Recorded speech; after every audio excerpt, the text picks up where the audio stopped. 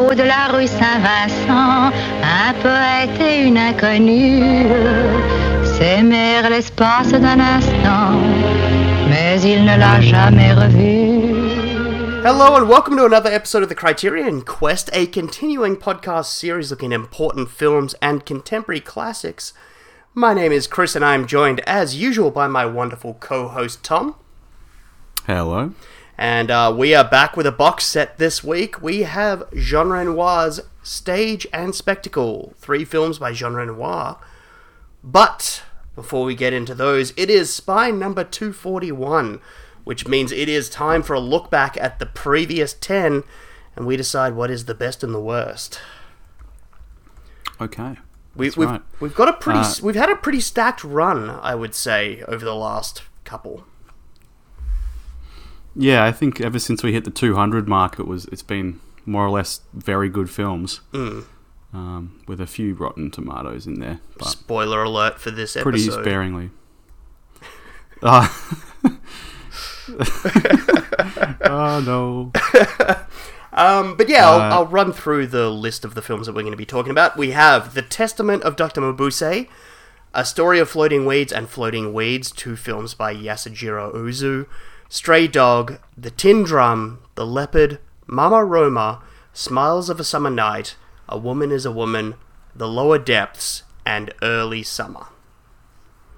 So, interestingly, just on first glance, we have 2 Ozu and 2 Kurosawa in the mix here.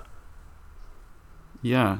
Well, kind of technically 3 Ozu. Oh, yeah, of course. Anyway, it's a very, very Japanese skewed list there, which is fine. Japanese and Italian. And Italian, sure. The Leopard, Mama Roma. Actually, I really like Mama Roma. But I think for the best, I would probably give it to Early Summer. Mm-hmm. Early Summer, or even Floating Weeds. Like, yeah, Ozu. You going Ozu great, with these? So. Mm-hmm. Yeah. I mean, Stray Dogs was definitely the better out of the 2 Kurosawa films, with Lower Depths being the other one.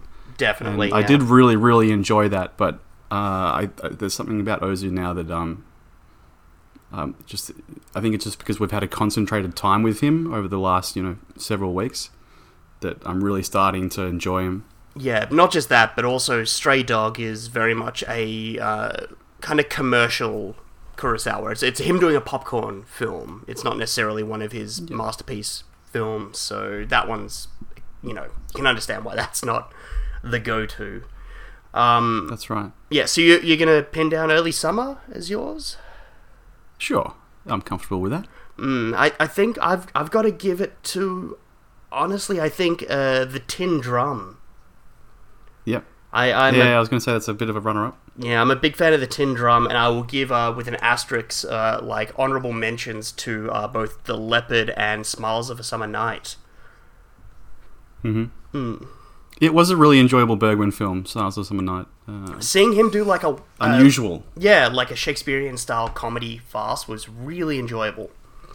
Great performances, really well made. And then The Leopard, man, that final hour-long ballroom scene is still... I still think about it, so... Yeah, that's right. It truly was an epic, yeah. And you're right. It has been a great run. Yeah, and Early Summer, of course, brilliant. Like, Ozu, can't go wrong. And I would also say I really enjoyed Jean Renoir's version of The Lower Depths. Yep. Which I guess... Yeah, that's right. It was definitely the better of the 2, so if you wanted to pick one, it would be Jean Renoir's The Lower Depths for sure. Yeah. Only that it was more kind of charming and less... technically interesting, I think, as well. Yeah. I mean, Kurosawa's one, that's probably the worst... I can't believe I'm saying this, but that was probably the worst Kurosawa film I've seen, in so much so that it's almost... To me, it was like an average film. I've never had that happen to me watching his films before. You didn't vibe on Stray Dog all that much, I remember at the time, but I think that, on the initial watch, you were a bit like, huh? That was just kind of very base, and I think with the discussion you appreciated that more, but Lower Depths we just couldn't crack, and it is just a lesser film from him, which sucks. Like, not the film sucks, sucks but it's a lesser film. Yeah. No, it sucks to say that there is a lesser film from Kurosawa, is what I'm meaning. Yeah. But, yeah, that's right. But none of these, I would say, from the last 10 were shit. No. Like, they're all worthwhile watching. Yeah, it's been a while since we've had a film that is, like, actively bad, or one that we haven't connected... Like, that's kind of harsh to say actively bad, but, like, one that we haven't connected with, or hasn't hit us, and we're just, like, don't enjoy watching. That hasn't happened for quite a while. Yeah. Until now? Until now. Segue. Yeah. I feel really bad because I a while back we did an episode on the Magic Flute, and we got some hate mail on that one because we didn't get it and we thought it was shitty.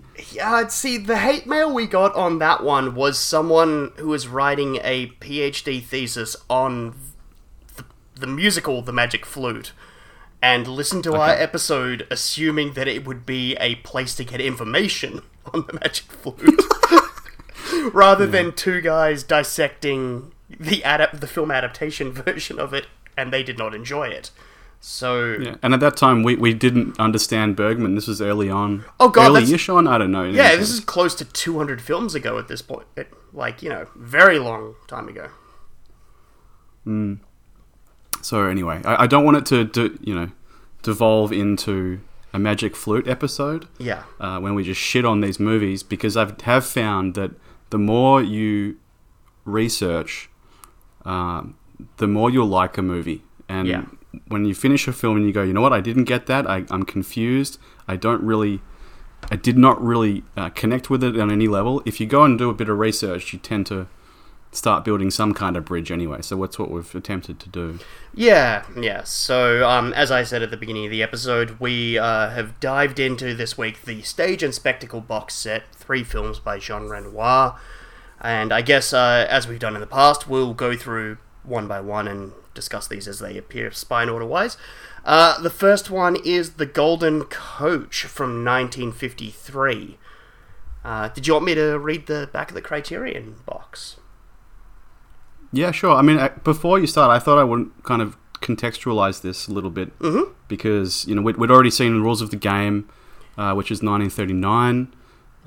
We'd already seen The Grand Illusion, which was the Spine number 1, a long time ago. Also, I think in the 30s.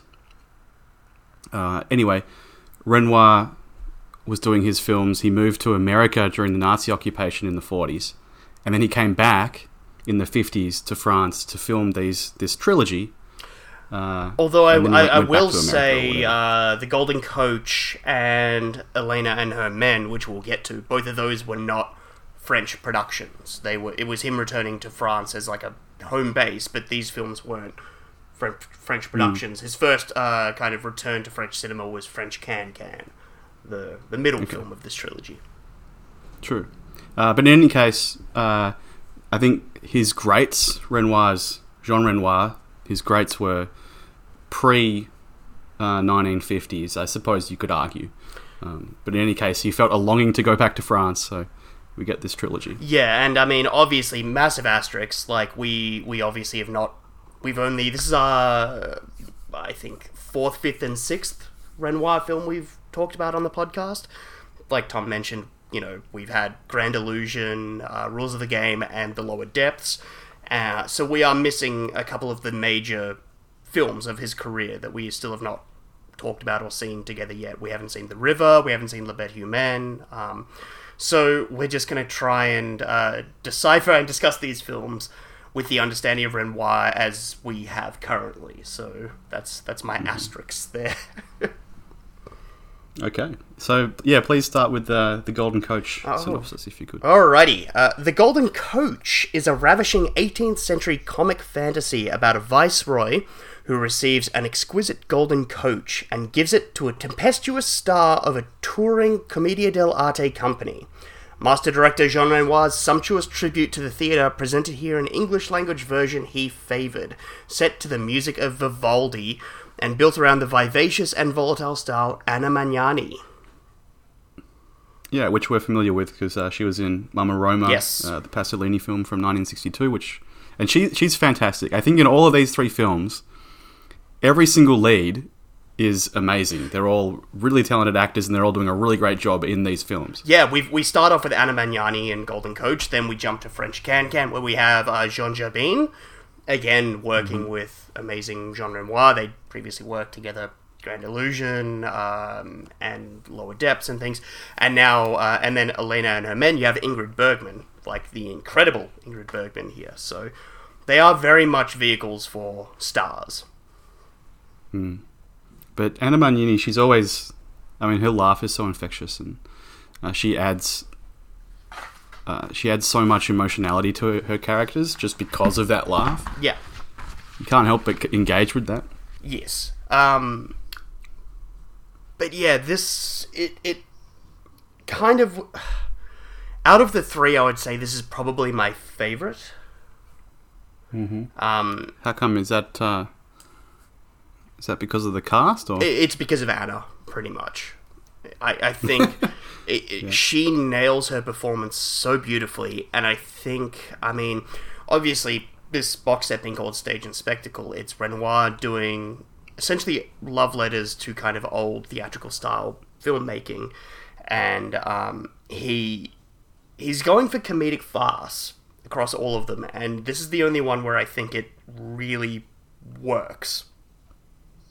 Like, he actually is able to pin down what he's doing in terms of a comedic farce, and, like, you know, incorporating the elements of commedia dell'arte and having that as a major focus of the film early on, I think helps kind of let the audience adjust and be like, oh, okay, we're going for a broad theatrical style presentation here, and alright, I'm on board. And that's something I think is somewhat lacking in the next two. So you're saying that the meta goal of this film is to portray some kind of theatre. Yes. And then the subject matter is theatre as well, so it's kind of all unified and it's all working together. Yeah, and I think he tackles that even more so in the French Can-Can, but doesn't do it as successfully. Mm-hmm. Like, the French Can-Can is all about show business, but I don't think it works on that farcical level the same way as the Golden Coach does. Yeah, but I mean, I'm to be honest, I'm not laughing. This is my problem that I find sometimes, not all the time, but sometimes when you're watching a film that's a comedy from, you know, so many decades ago. When you put it into a modern setting with our own sensibilities, it just kind of falls to pieces. Because I'm certain that I was watching the screen and there was a joke, an intended joke written by somebody and portrayed on film by Renoir, and it just went right over my head. Yeah. And that would have happened loads of times, just because it's a different time place. Also contextually, I think that kind of comes into play more so with the next two, but it's the idea of where these films are, what they're talking about in relation to socioeconomical stuff as well. Like, we obviously now, you know, cut to 70 plus years in the future, and we're like, us being two blokes who don't actually know much about history, being like, I guess that was a thing. So, you know, not having the cultural frame of reference for what they're discussing kind of, you know, puts up a barrier as well. Well, it's already, I mean, they're talking about royalty, they're talking about like a level of hierarchy, like there's the bishop obviously in the film, and yeah, I suppose it's relatable to some degree, but not. It's still some kind of inapproachable for me. Yeah. But in any case, I must admit that when that Golden Coach, the very Golden Coach, the name, its namesake, came out on screen, I was quite thrilled by it. There's a lot of amazing set design and costume design, and to that end, actually, this is the first major film made in Technicolor, produced in Italy. So it is very much so a striving for what looks elegant, what looks beautiful. Let's put that up on the screen. Okay. Yeah, well, I was reading that Francois Truffaut, who's obviously a big fan of Renoir. Was saying that this is the most noblest and most refined film ever made, and I think he wrote that, more or less at the time it came out. And he then went on to name his production company after this film, actually. Oh, really? Le Film de Carasset. Okay.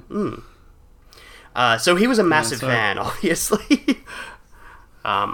Which leads me to question, what is it in this film that makes, such interesting and wonderful filmmakers like Truffaut and Scorsese enjoy this film?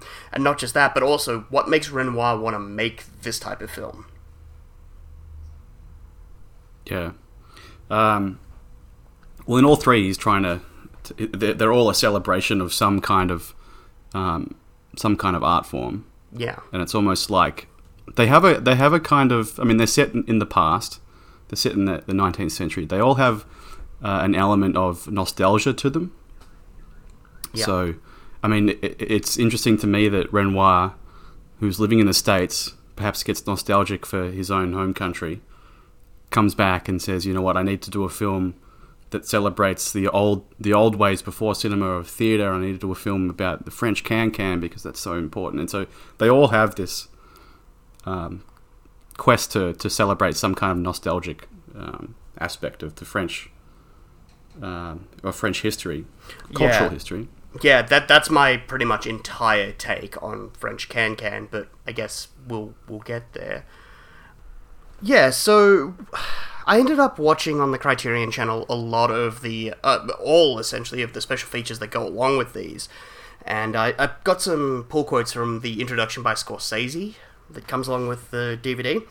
And he said, "The Golden Coach is rather like a stage play, with characters from Commedia dell'arte. The film is light and gorgeous, the emphasis is on decor and composition. The use of colour is quite extraordinary, as is always the case with Renoir. And many of the scenes, the frame reminds me of his father's paintings. Ultimately, it's a film, or should I say, the film, about the mercurial profession, the difficult, the painful and joyous profession, acting." So, I found it very interesting watching Scorsese's introduction, like seeing previous ones and him discussing other Criterion films. He delves loftily into the themes and, the production and such. Whereas this one, he's like, it sure is pretty. he doesn't really seem to have much else to add to it. And the fact that he points out himself that the emphasis within this film is on the framing and the colour and the lighting. It's not a steep exploration of the film, is it? But at the same time, these are comedies, right? Mm-hmm. Comedy musicals. And I think by definition, they're not typically too technical. They're supposed to wow the audience. Just like, the famous Hollywood ones of the 50s and 60s. I remember a lot of the Disney stuff. It's all just there to, wow you with colour and movement and sound. Which is essentially what Renoir is doing with these. And it's... I just think I think why we probably didn't connect with them is because it's like we said previously, not, being there in the time and having that kind of spectacle. We're kind of used to that now with all the bullshit that we see in like modern day blockbuster popcorn films. But it's also, it seems almost, I hate to use the words like beneath him based on what we've seen previously. Yeah. But it's his choice. Yeah. Well, that's what I mean. Like, ultimately, that's why I don't want to necessarily... It's funny. It's interesting. I do think that it's not necessarily at odds with his other work, but it's definitely it feels like a side project or something like that. Yeah, it's definitely not a step forward in terms of, like, progressing his career. It's very much like a side step to some degree. Mm-hmm. Yeah. Yeah, I don't want to shit on it too much because I do agree that it is marvelous to look at the colours and the movement and the sets and whatnot. And so certainly in that regard, there's definitely something there. it was more just the comedy kind of you start to lose interest in that respect. Yeah. But I kind of actually, you mentioned that Jean Renoir, I didn't actually know this, it just never occurred to me that Jean Renoir's dad was the famous painter Renoir, the Impressionist painter. Yeah. I just didn't, it's not something that I thought about until now, and actually it kind of suits, these films really, really suit that. Again, it's like a nostalgic thing almost, like he's like, I'm going to do something that my father might have made if he was a filmmaker. Yeah, something that's colourful and vibrant. Precisely. He's now chasing the perfect use of colour and the perfect use of framing and things, and like how can he present a beautiful image on screen, where at this point it's like I'd said, it was the first Technicolor film made in Italy. It was, this big deal to make these gorgeous, vibrant colour films, so he wants to try and push that to the furthest extent that he possibly can. And I think in doing that, he nails that for sure. Like, this is a gorgeous film to look at, but I think his focus on those elements of the filmmaking process kind of let other elements fall to the wayside in terms of actual staging and I think narrative structure. Mm-hmm. Yeah. Actually, go on. What were you saying? Yeah, that within that he's able to create, I guess, beautiful individual frames, but to me it pales in comparison to the camera work that he did in Rules of the Game, or even more recently, like The Lower Depths. It seems like he's... And I mean, it makes sense because he's presenting a story about theatre, and like down to the point of using commedia dell'arte and things to help represent that story. So it makes sense that the way that he would stage his actors is a very flat, almost theatrical manner. Within those frames, it's very beautiful to look at, but the cinematographical language of where he's putting everyone in the frame, it's very flat and kind of dull. Well, actually, the cinematographer for this film, not the other two, but for this film, is also within the Renoir family. He's the nephew of Jean. Mm-hmm. Claude Renoir. And actually, I found out that he was the cinematographer for Barbarella as well. Really? I did not know that. Yeah. Holy crap. Yeah, but you kind of... Yeah. He didn't have a... I don't know whether I would say that his career was, majestic or whatever. Well, there is something to it where you're saying that, like, what's happening on screen is colourful and wonderful, but there is some cinema language. It lacks that depth. At odds a little bit with it. Yeah. Yeah. I've got to... I watched... Renoir himself actually introduces the films across all three, like, on the Criterion editions. And I had to pull a bunch of quotes from him, actually, across all of these. I thought it was super interesting. What he said about this one in particular is that it's a film of great detail. And then his quote is, "In this film, Claude and I were able to work out the color contrast with great care. Sometimes, for instance, we would stop shooting because certain costumes weren't in proper relation to the background. Sometimes we'd paint entire sets and change wigs and makeup. So they were just shooting in full service of colour." Mm-hmm. At this point in the recording, Tom needed to take a little bit of a break to go look after his daughter. So we had to pick it up again later on that evening. So that explains the little bit of a break and gap in the conversation. But we'll head back into the episode right now. So, yeah, you were talking about cinematography. I thought you had a quote on... we're kind of we're almost done with talking about the Golden Coach, though. Yeah. I'm more than happy to kind of start wrapping this one up, even though we've never really... we've kind of just been talking about it as a whole, as opposed to going into the nitty-gritty.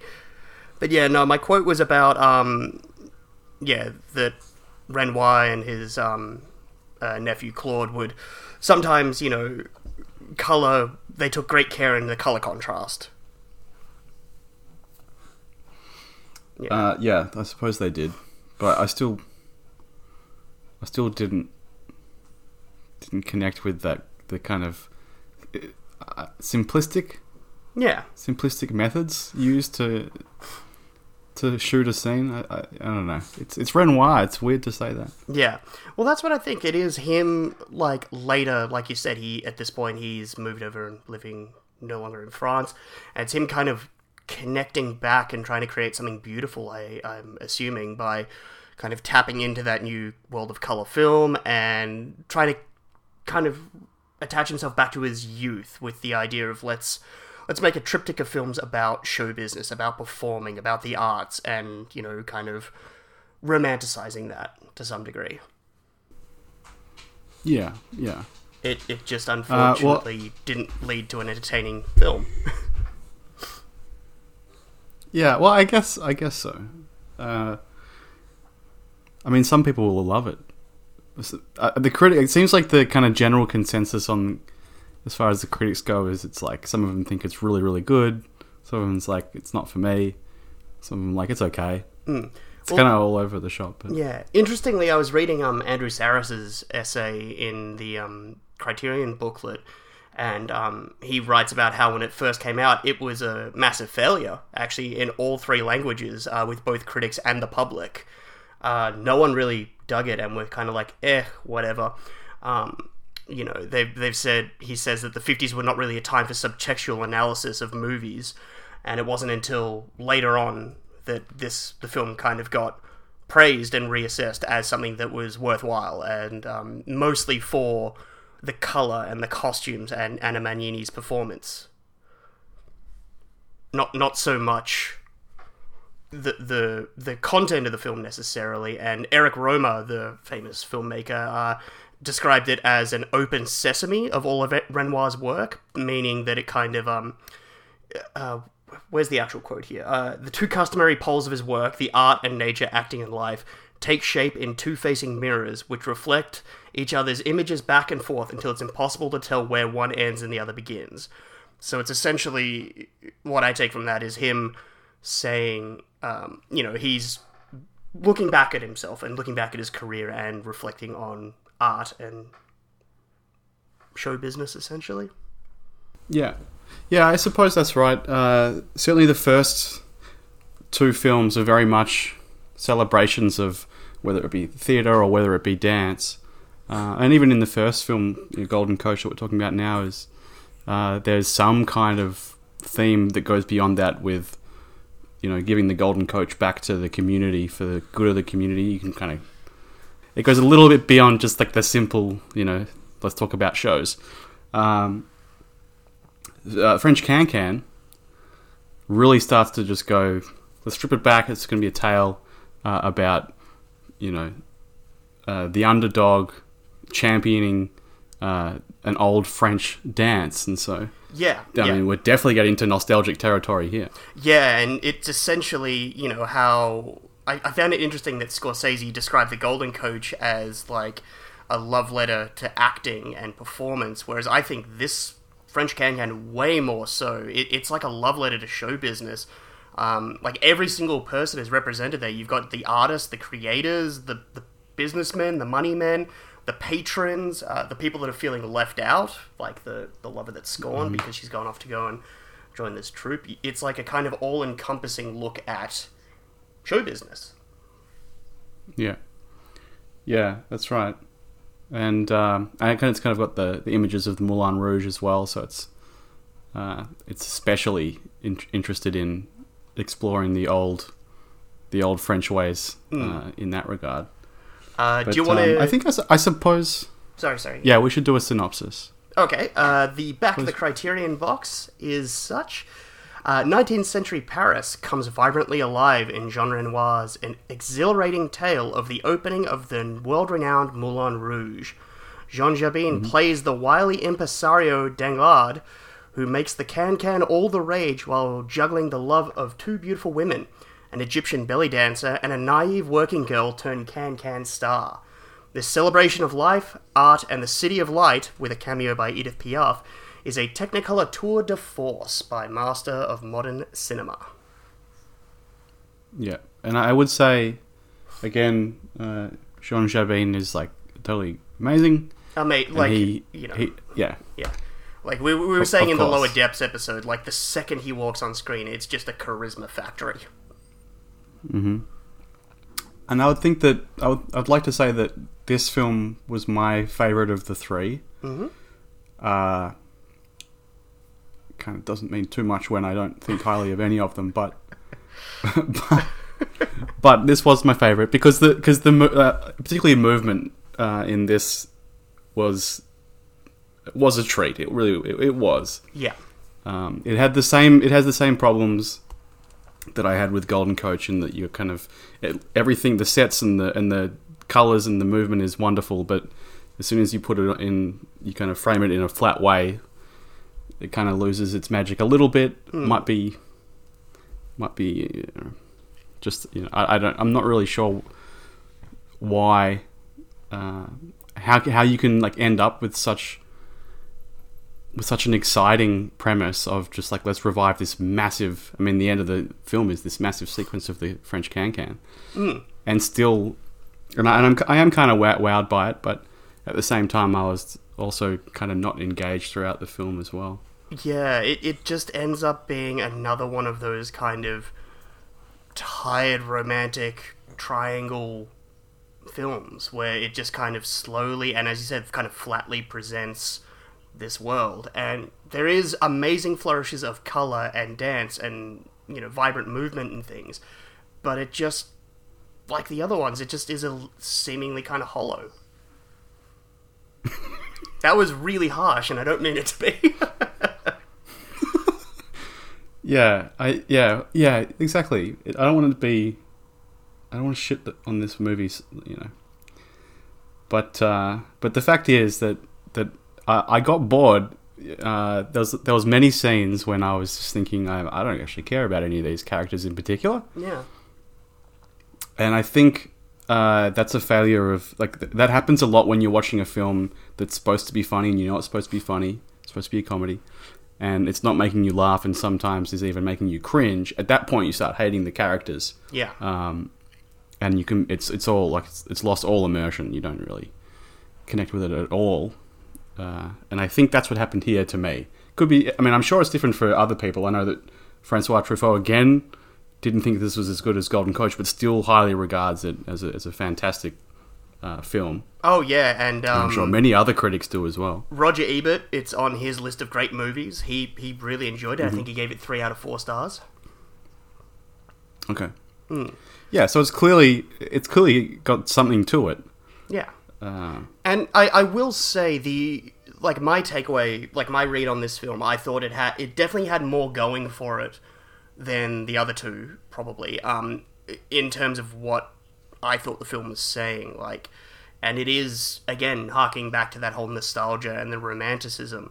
I just kind of saw the whole narrative plot as a throwback to kind of pre-war France. And, with having John Jabin, have this dance troupe and, this beautiful new vibrant thing that's going to be at the heart of Paris, the Moulin Rouge. And to open that, he's using a old dance routine.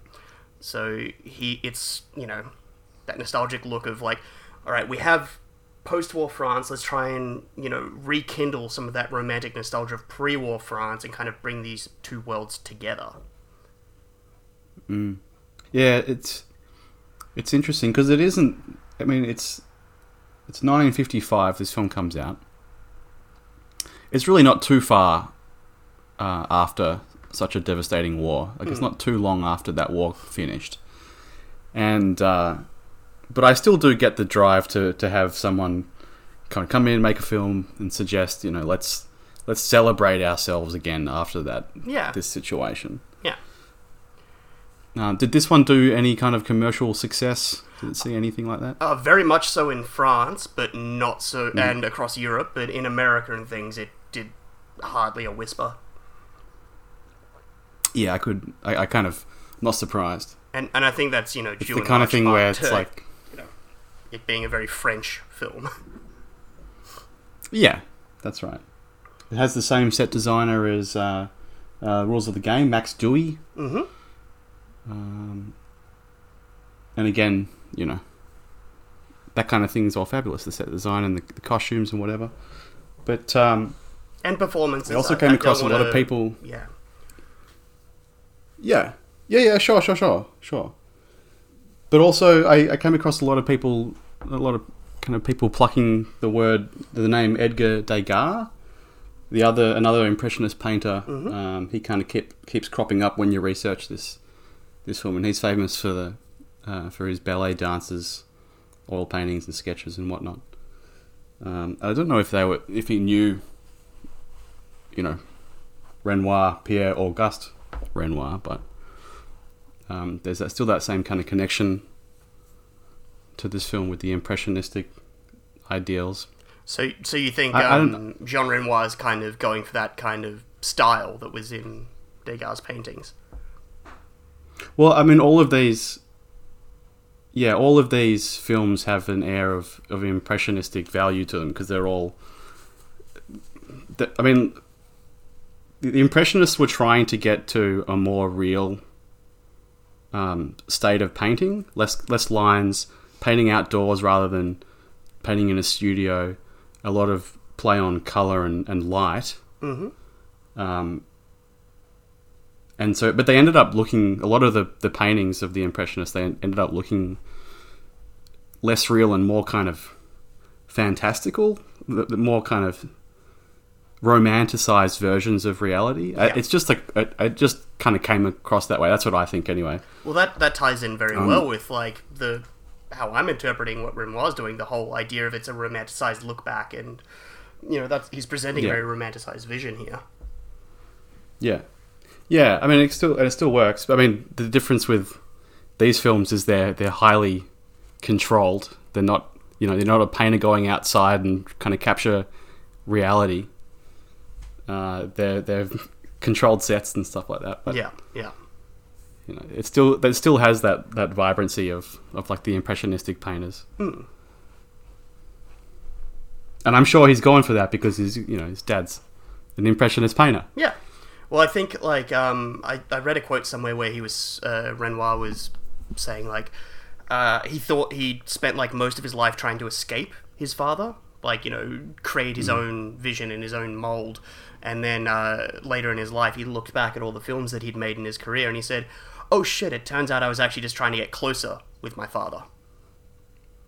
Okay. Well, he certainly, it feels that way very much with these three films in particular. I think things like The Lower Depths and Rules of the Game and stuff like that, they're their kind of own entity. But this does really feel like he's trying to meet his dad somewhere there. Yeah, and I think these films, I was writing some notes this before, I think these films work better as a triptych in the sense of like the sum is better than its parts. And I'll kind of elaborate on that a bit more once we kind of get to the end after Eleanor and a Man and kind of how they link together, I think, and kind of make it a little bit more enjoyable. We will have a conversation of that nature in about 10 minutes, yeah. Let's actually, if you don't mind, we'll move on to the final film now, Eleanor and Her Men, 1956. I think in the English version, it went by the name Paris Does Strange Things. Yep. So, yeah. That's the thing. And then this one, where the others are celebrating theatre or dance, this one is positing what I would consider to be a kind of interesting theme, really, and that is politicians as showmans. Yes. People of power have to perform to some degree. I mean, in this film, it's like that's all. It seems like that's all they're doing, more or less. And in reality, it's probably more complex. But for the sake of a film like this, in this trilogy, you're just exploring, that facet of power. Yeah. Did you want to do a synopsis? Yeah, I've got the Criterion synopsis here. Set amid the military maneuvers and Quatre Juliette carnivals of turn-of-the-century France, Jean Renoir's delirious romantic comedy Eleanor and Her Men stars a radiant Ingrid Bergman as a beautiful but impoverished Polish princess who drives men of all stations to fits of desperate love. When Eleanor elicits the fascination of a famous general, she finds herself at the center of romantic machinations and political scheming with the hearts of several men, as well as the future of France, in her hands. Yeah. So yeah, it's a bit more...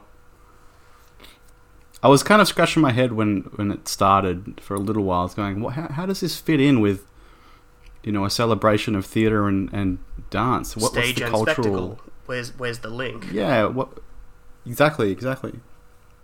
And then, of course, the film kind of falls into the formula of it's theatre, it's just politicians. Yeah, it's a different kind of acting, and he's essentially taking... by shifting the platform that we're viewing actors or performers, he's sort of opening it up to be like, everyone, in some degree, is a performer.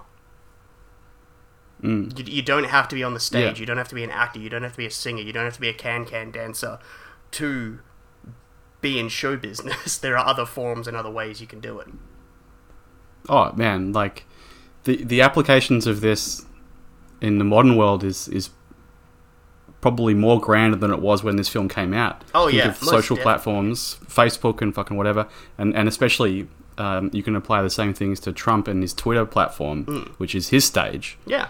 I mean, shit, even like us, and podcast, he is performing. YouTube, all of this stuff. Yeah. Yeah. So I liked the themes of this film considerably. It still fell into the problem of it's an old comedy musical thing that's just like I don't think it's funny, and I don't engage with it that much. But I still really thought the themes were really interesting. Yeah, well, on that note, I have some super interesting quotes from Renoir himself from the Criterion introduction. So it turns out that when they were making this film, it was actually going to be a completely different kind of film. It was going to be based on a real-life general, General Boulanger, who, and it's essentially the same kind of plot with coup d'etat and scheming and plots and everything. But it turns out at the last minute, the financiers and Renoir, now I'll segue into the quote, they realized that they were relatives and heirs of General Boulanger, and they were very honorable people and extremely likable people who might be embarrassed by the portrayal of their family member. It might upset them or hurt their feelings. So we abandoned the idea of General Boulanger and made a different movie, a movie of the same subject. It's still about a general, a plot, and a coup d'etat, but this last-minute switch did not, and I must say, help me make a very good film. Oh. I made the movie that I could. I made the movie one can make when one is improvising almost entirely. So, in the Criterion introduction of the film, Renoir himself is like, yeah, it's not a very good movie. Well, critically, it's not. It's unusually bad for a Criterion release. Yeah.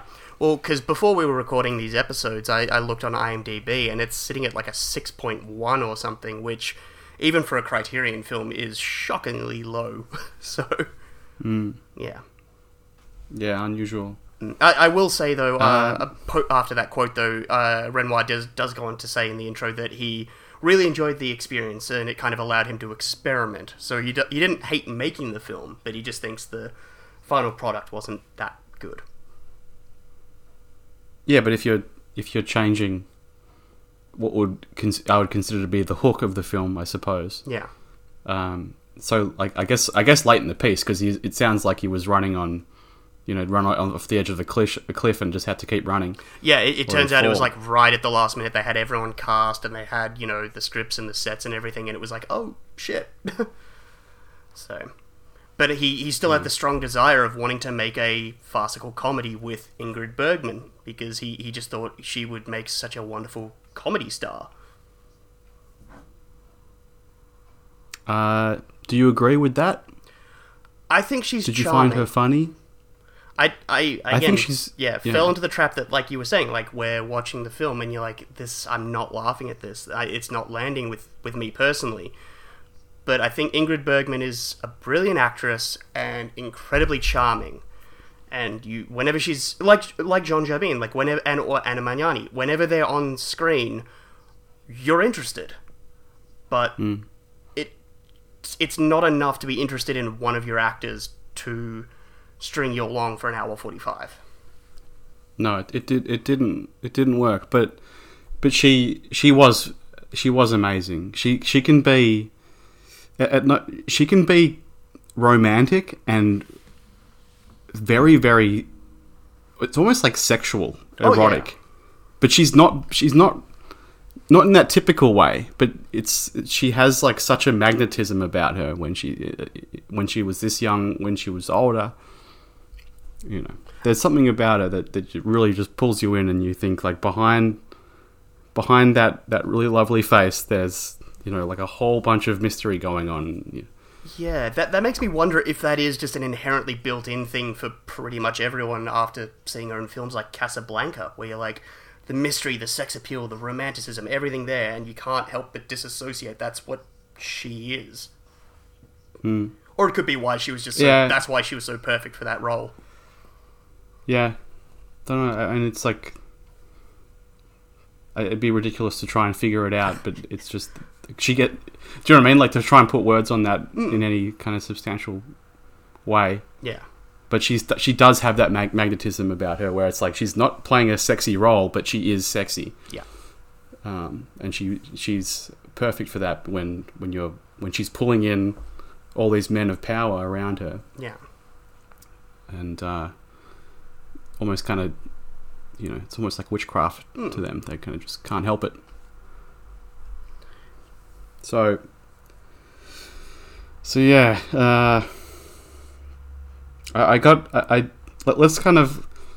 let's push on. I don't have much more to say about this film. Me neither. I respect people if they like their opinion, if they enjoy them. I just did not, and didn't really engage, so don't have that much for them. This one in particular with the comedy was like, you know, it was, some of the jokes were, you know, adults running into each other, bonking each other on their head, and fucking, you know, it's like, I'd expect to see that in a toddler's or something like Three TV show on the Marx Brothers or something like that. Like, yeah, I guess. But in any case, I was like, okay, it's just not for me. I don't think it's funny. Yeah. But anyway, it's all good. I still really enjoyed the sets, and I still really enjoyed a lot of the performances. It's fine. And the themes, I think, were the standout, where it's just like, you know, I mean, plenty of people have discussed those kinds of themes. I think especially this film as well, because of Ingrid Bergman. She has that sex appeal and that magnetism. It kind of suggests that people in positions of power, they're doing it for people like her as well. Yeah. I mean, it's also that's not, you know, an absolute truth, but the film is also suggesting that. Yeah, there is some truth to that. Yeah. Well, should we start to kind of wrap it up, or at least tie everything kind of together? Sure. Like I've said multiple times, the box set is called Stage and Spectacle. And having gotten to the end of all three of these films, there's a definite progression of that idea. Both the stage and the spectacle, performance and show business. And, you know, with the first one being about people who are infatuated with performance and the show. You know, you have the prince, you know, falling in love with the beautiful performer and being enamored by show business and gifting her this beautiful golden coach. And then in the next one, you in French Can, you have, it's a giant dissection of what goes into show business, all the people behind it, the machinations behind it. And then the third one, as I've kind of alluded to before, it's kind of saying we all do that to some degree. It's like taking this, so as we go through the box set, it's taking this idea of stage and spectacle and examining it in three different forms, I guess. and Yeah. because of that, I think the three films work better when you're on the other side of them, and you can kind of look back at what they're saying and doing as a whole, as opposed to when you're sitting there individually watching one by one by one. It's not exactly the best or most entertaining experience, but at the end you're like, oh, okay, I get what he was doing. Yeah. I think on their own, they feel like a Saturday morning, a Saturday noon movie that was on, and your grandparents would watch it and be like, "This is amazing. Do you want to watch this?" And I look at it and go, "Fuck no." Yeah. But yeah, you put it in a trilogy and you dress it up, and I mean it's Jean Renoir, so you have to treat it seriously too. Yeah. Or you don't. I don't know. It's up to you.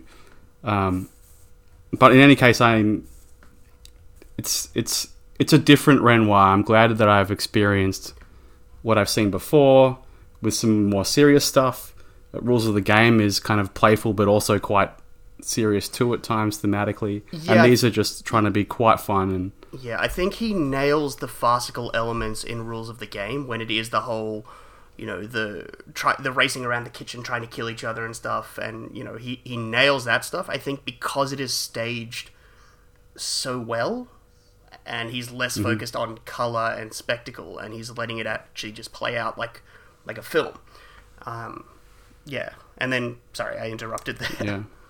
Well, yeah. I mean, in these films, the comedy's coming from how silly it is to get entangled in a romantic drama scenario with men and women, whatnot. In Rules of the Game, it's like it's funny because lives are on the line, and it's getting pretty fucking nutty. Yeah. So I don't know. Like I'm glad I watched these. Obviously, I'm fine with that. It was pretty rough. I'm not gonna lie. Yeah, I'm not gonna lie. It was rough. Like we said at the beginning of the episode, these were some of the toughest sits we've had in quite a while. Which, especially coming hot off the heels of Lower Depths and really enjoying that, was kind of odd for Renoir films. But to each their own. I feel like I'm well, precisely, and I feel like to some degree I'm back at the start of watching Ingmar Bergman films. Do you know what I mean? Like, yeah, where you're like, I don't get it. Like, why? Yeah. That's okay. You never know. Like I said, we'll eventually get to Le Bête Humaine, The River, some more Renoir films, and unpack it a little bit more. Yeah, I think what's got me is I'm starting to realize now that he has quite a large scope, and you need to be prepared to change gears. Yeah. With his films, and not everything is a lofty kind of examination of the human condition. He can just make a fun, playful romantic comedy musical. Yeah. Fun. Yeah. Well, I mean, do you have anything else, or does that kind of wrap us up for Stage and Spectacle, 3 films by Jean Renoir? I think I'm done. What is next? Well, I'll just quickly say that it's still in print from Criterion as a 3-disc DVD set, and it is all 3 films are available to stream on the Criterion channel if you are so inclined. But our next film is Port of Shadows by Marcel Carné. Mm-hmm. Have you seen this? I have not, and I know nothing about it. So, okay, I'm intrigued. So 1938, French again. We'll see how we go. Okay, no worries. But I guess that'll wrap us up for this week's episode, looking at Jean Renoir's Stage and Spectacle. If you have any comments, queries, if you absolutely hated us not liking these films, you can send us an email at thecriterionquest@gmail.com, or you can follow me on Twitter at CriterionQuest. Otherwise, we'll be back next week with Port of Shadows.